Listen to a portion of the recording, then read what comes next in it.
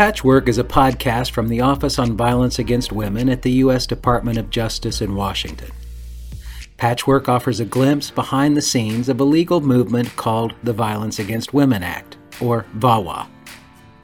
VAWA provides federal grants to help women at local, state, and national levels. Patchwork explains how VAWA awards are made, shows what happens after funds arrive in communities, and shares stories of help and hope. Patchwork brings you the voices of people on the front lines combating domestic and sexual violence. Our efforts to serve victims and hold offenders accountable create stories that knit us together and propel us forward. Welcome to Patchwork. There's a predictability of who might become dangerous with a gun, and when that becomes predictable, it then becomes preventable. How do we effectively keep those firearms out of the hands of individuals we've identified as probably likely to be violent in the future? Studies have shown that is going to result in a reduction in intimate-partner homicide. As the nation looks for ways to prevent mass shootings, experts have spotted a common thread in more than half of the tragedies: domestic violence. Analyses of shootings where multiple victims were targeted, separating out what are commonly called drive-by shootings, where bullets are sprayed from a moving car, shooters who kill family members, co-workers, and others who cross their enraged path are predominantly men, many with a history of domestic violence. A top priority at the Department of Justice is to prevent violent crime, so DOJ supports enforcement of the laws that take guns away from people convicted of domestic violence. U.S. attorneys are spearheading efforts across the nation to ensure that these laws are strictly enforced to protect people in their communities. Unfortunately, these laws are not enforced consistently across the nation. Some local law enforcement agencies are better than others at making sure a person convicted of domestic violence surrenders his weapons as required by law. To assist communities that are trying to better enforce these laws, funding from the Office of Violence Against Women helped create the National Domestic Violence and Firearms Resource Center in 2013. In 2016, the center introduced the Safer Families, Safer Communities website to address the intersection of domestic violence and firearms. Today we're joined by David Keck, who is the project director for the Resource Center in Minneapolis, Minnesota. David provides training and technical assistance on enforcement and implementation of firearms prohibitions. His bio is on the show notes on our website, but I want to note that David is a former public defender who still practices criminal defense and family law. He has also served for 9 years as court commissioner for Winnebago County in Wisconsin and helped craft that state's protocol for removing guns from the hands of people who are convicted of domestic abuse. David joins us by phone. David, thanks for taking the time to chat with us today. Sure. We have a lot to talk about, so I'm just going to jump right into it. Why do people reach out? What gets a community's attention and motivates them to contact you? Well, unfortunately, sometimes it's the aftermath of a tragedy, and that's what we try to avoid. But it's the reality. I mean, there are communities where someone has been hurt or killed with a firearm, and sort of in the aftermath, somebody says, "What can we do to prevent this from happening again?" That's not the only one. There also are a lot of people out there who are saying, "We need to do something about this before it happens in our community." So, it's a lot of different people, and it just takes somebody who says it's wrong. We don't think that people should have firearms if they've been determined to be dangerous. What can we do to take those guns away or to keep the guns out of their hands? So it's really a mixture of a lot of different people. It's an opportunity for prevention, and it sounds like what you're saying is when people recognize that exists and they look for a way to deal with it, that's really a way that they can try and reduce violent crime in their community. I mean, that's exactly right. People recognize that research has been done on it, and there is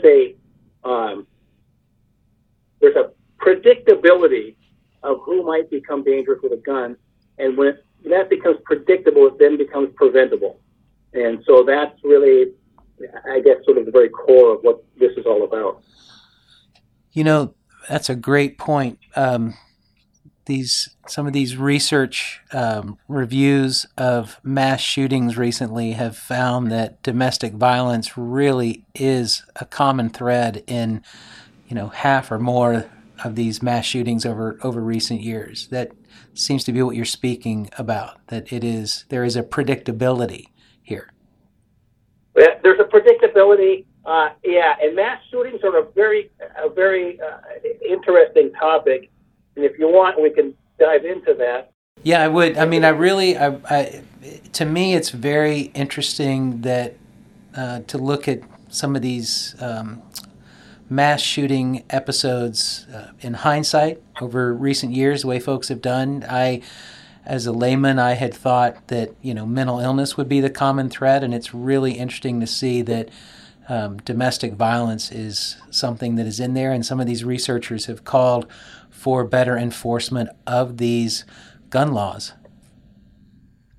Right. So, if you want to take a few minutes, we can talk about that. Please. First of all, we probably should clarify some terms here. Mass shooting is really in sort of an inaccurate label for this phenomenon, at least in my opinion. So most people say a mass shooting is 3 or more or 4 or more people shot in the same incident by the same shooter. That's the mass shooting definition. There is a large percentage of this type of shooting incident that has no known shooter.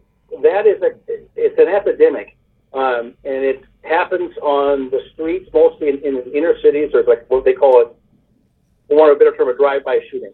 And I think if you follow something like a mass shooting tracker, you'll see there's probably 30 or 40% of the mass shootings have no known shooter. So there's that phenomenon out there. That's not what we're talking about when we're talking about TV and mass shootings. The largest percentage of mass shootings that take place in our country that are DV related also don't make the news. Generally speaking, it's a man who shoots his children or his girlfriend or wife's or ex-wife's children first, and then shoots her, and then shoots himself. So that's sort of the most common mass shooting. Again, that's not really what the public talks about. The public talks about this third area of mass shootings where someone shoots people out in public, at a restaurant, at a theater, or where that happens. The police are involved. The police sometimes are victims of these shootings. Strangers are frequently shot at the same time. That is what I think when the public says mass shooting, that's what they're generally talking about. And the media, I think, talks about those as well. Those are, again, interesting, like, as you said, those are, interestingly enough, that subcategory is about, like you say, about half of those are somehow related either to, they're either domestic violence is either the catalyst for the event, or there's history of the shooter having, domestic violence perpetration in his background. Again, these are primarily men that do this. So that's what I think that's kind of what I think the public is really focused on, try to remind people that the majority of these mass shootings they take place inside someone's residence.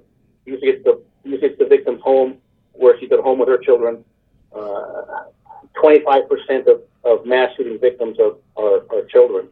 And usually it's, the shooter knows the kids. But what kind of captures the public imagination here is this potential that as a citizen of the country, we could walk into a public place and be shot by somebody who's really motivated by domestic violence, and I think that's definitely a concern. I think in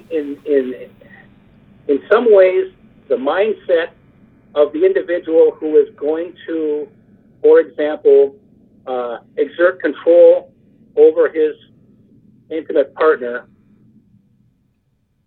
is in lots of ways the same mindset as the individual who commits a mass shooting. There's a need for that exercise of control. It's kind of an uncontrolled anger issue, and the overlap and the similarities between those types of individual, I think, is something that ultimately will be, I think, somehow scientifically, psychologically documented. At this point, I don't think we have known enough about it, but I think it's kind of on a common sense level. I think that the motivations are kind of the same. So, Dave, when you say that, I agree there may not be sufficient scientific evidence for us to state that as strongly as we would like, but there's something intuitive about what you just described. I really picture almost layers here as we look at a community and we look at someone who is a potential threat. There is what I was just envisioning when you were talking is a mental health layer, and then there's the criminal justice layer. And you were talking about this person's mindset, the control, the anger that could be somewhat predictive of a violent attack. And I just began to think about this as an intervention point with criminal justice. It's a little bit different than mental health. If we see something, say something in our community, it seems like criminal justice in domestic violence is an opportunity for us to act. As the nation seeks to find some remedy, some solution to this gun violence problem, it strikes me that you're talking about something that we're all looking for, a common sense approach, something that is recognizable, something that is actionable. What is it like when a community comes to you and says, we want to do something about this?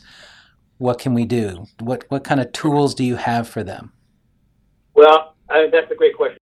We generally start with what do your state laws look like? Let's take a look at your statute to see what it says.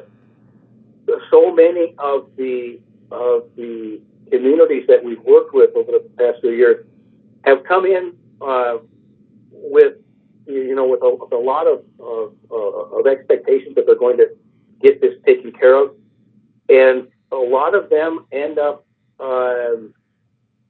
just sort of falling off the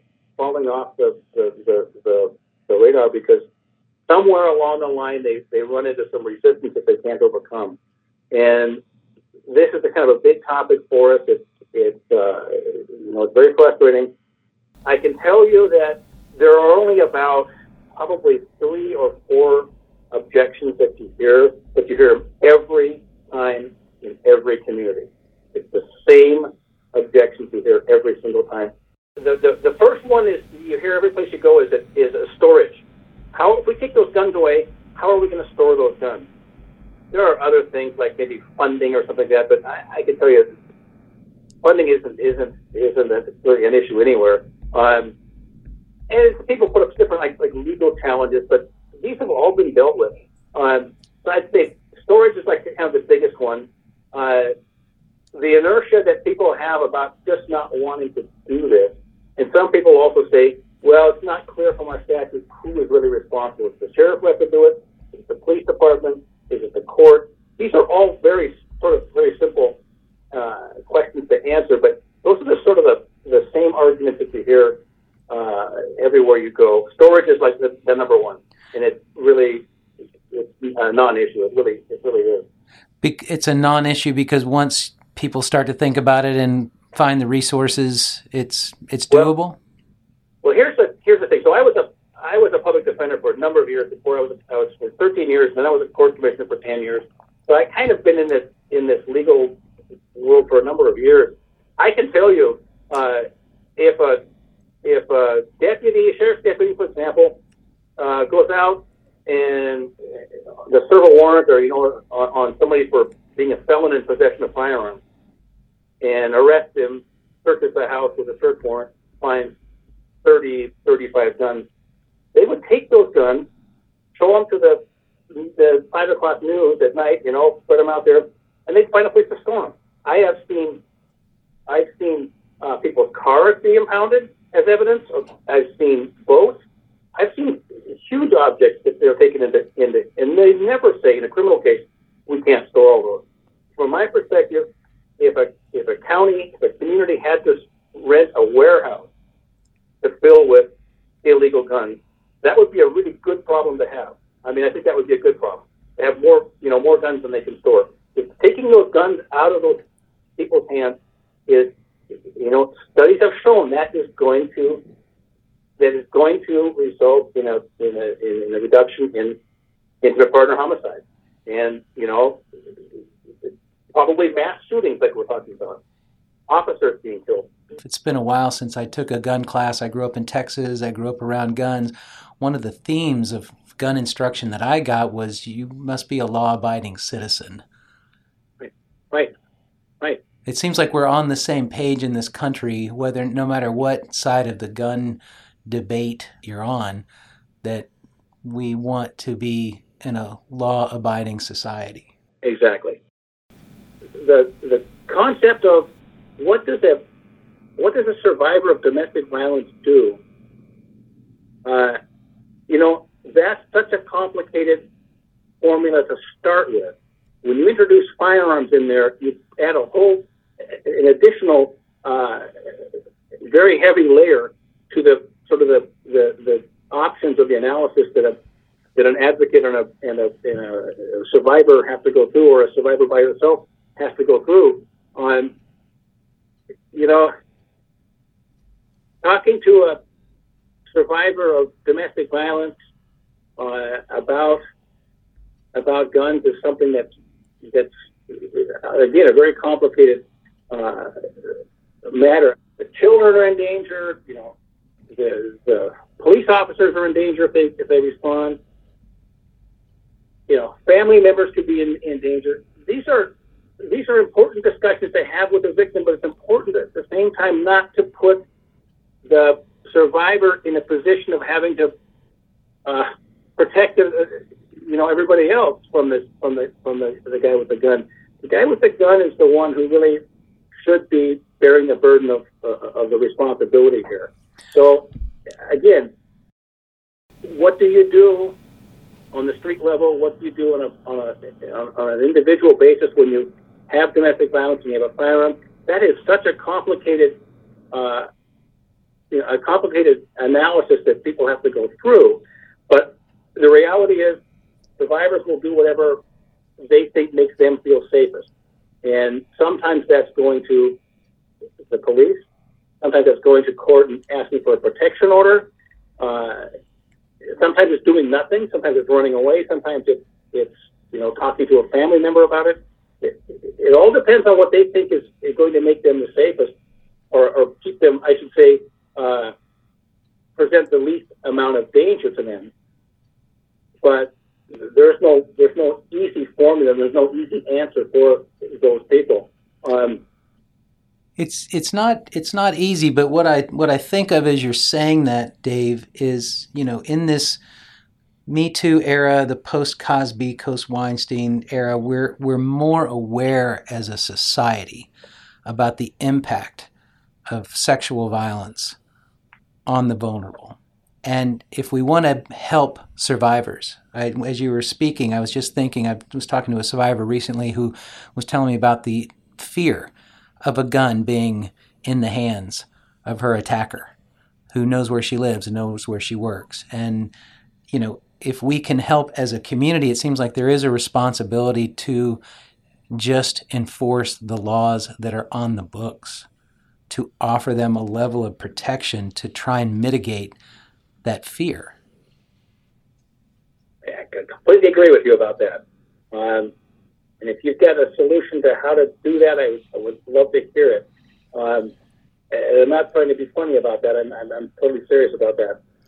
We'll throw that out to our podcast listeners. That's why we're doing this, because we want to expand this conversation. We don't have all the answers, but We are all aware that this is a problem, and as we've seen with recent events, studies, we have more knowledge. And if one community can learn from the tragedy of another, you said communities come to you after they've had a tragedy. If before a tragedy happens, if we can learn best practices, if we can recognize that this actually does reduce violent crime.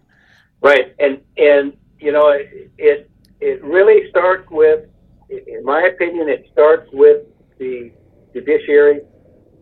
It starts with the legal system. If you're in a state where the state law requires the court to order the respondent to surrender firearms, then that's what the court should be doing. I think it's at the same time, this is something that I talk about a lot, is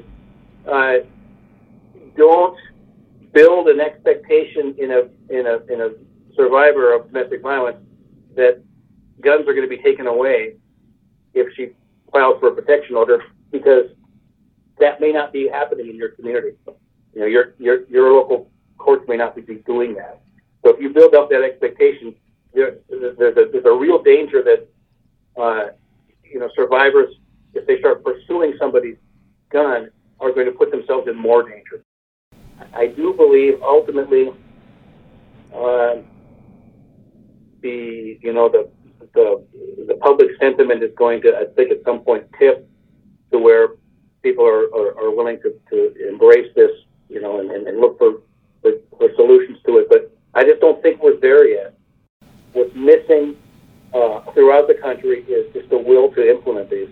And that, I've said that, I don't know how many times I've said that over and over again. If you've got the will to do this, you can do it. And you can do it legally, you can do it fairly, you can do it where you don't offend anybody's constitutional rights. I think you can reduce the probability of intimate partner homicide taking place. I think there's another layer of complexity here. There are statistics, there are numbers that we can gather, and we can analyze those about how many intimate partner homicides take place, how many intimate partners are shot with a gun. What we don't know is how many people are coercively controlled in their lives by the presence of a firearm that may never be loaded or may never even be fired, but is still present in the home or in the situation where complete control is being exerted just by the presence of a gun. That's a great point. The analogy here is a bank robbery. You can commit a bank robbery by walking into the lobby of a bank with a gun. You don't have to point it at anybody or shoot it. The very presence of the gun is enough to intimidate everybody, naturally, to comply with your demands. That's a great point. So I just want to ask you one more question. If a community is mustering that will to act, it looks like they can come to you and they can get a lot of tools, talking points, protocols. Definitely. What in a nutshell, what do you have to offer? If I'm in a community and I think we may have enough stars lining up to really make a difference here, what can you do to help me? We offer the full range. We don't charge anything for this. It's what we do. We can do a consultation by phone. We can come out to your community. We can put together trainings. We can put together, a protocol process, meetings, anything you want to do. We're prepared to do any of that. We can just offer. If you just want, to look where for resources you can look into. You can do that. You can always consult with us at any level, whether it's the phone call, whether it's a meeting, anything like that. We're committed to doing this. This is what we do, and I think we've got a lot of helpful solutions to a lot of these problems, and we're willing to work with anybody and everybody that wants to come forward and put this into place. Sounds like it's an open door. Can just anyone call you? Yes. Okay. Yes. Okay. Excellent. Dave, thank you very much for your time. Really appreciate it. Sure. Thank you. Thank you for listening to Patchwork. Please let us know what you would like to hear on a future episode by sharing your questions with us. You can tweet us at OVWJustice, send an email to patchwork@usdoj.gov, or give us a call at 202-307-6026. If you like this podcast, please help us expand the conversation by sending this episode to someone you think may enjoy hearing what we shared. And if you would like to help us reach even more people, please take a minute to review this episode.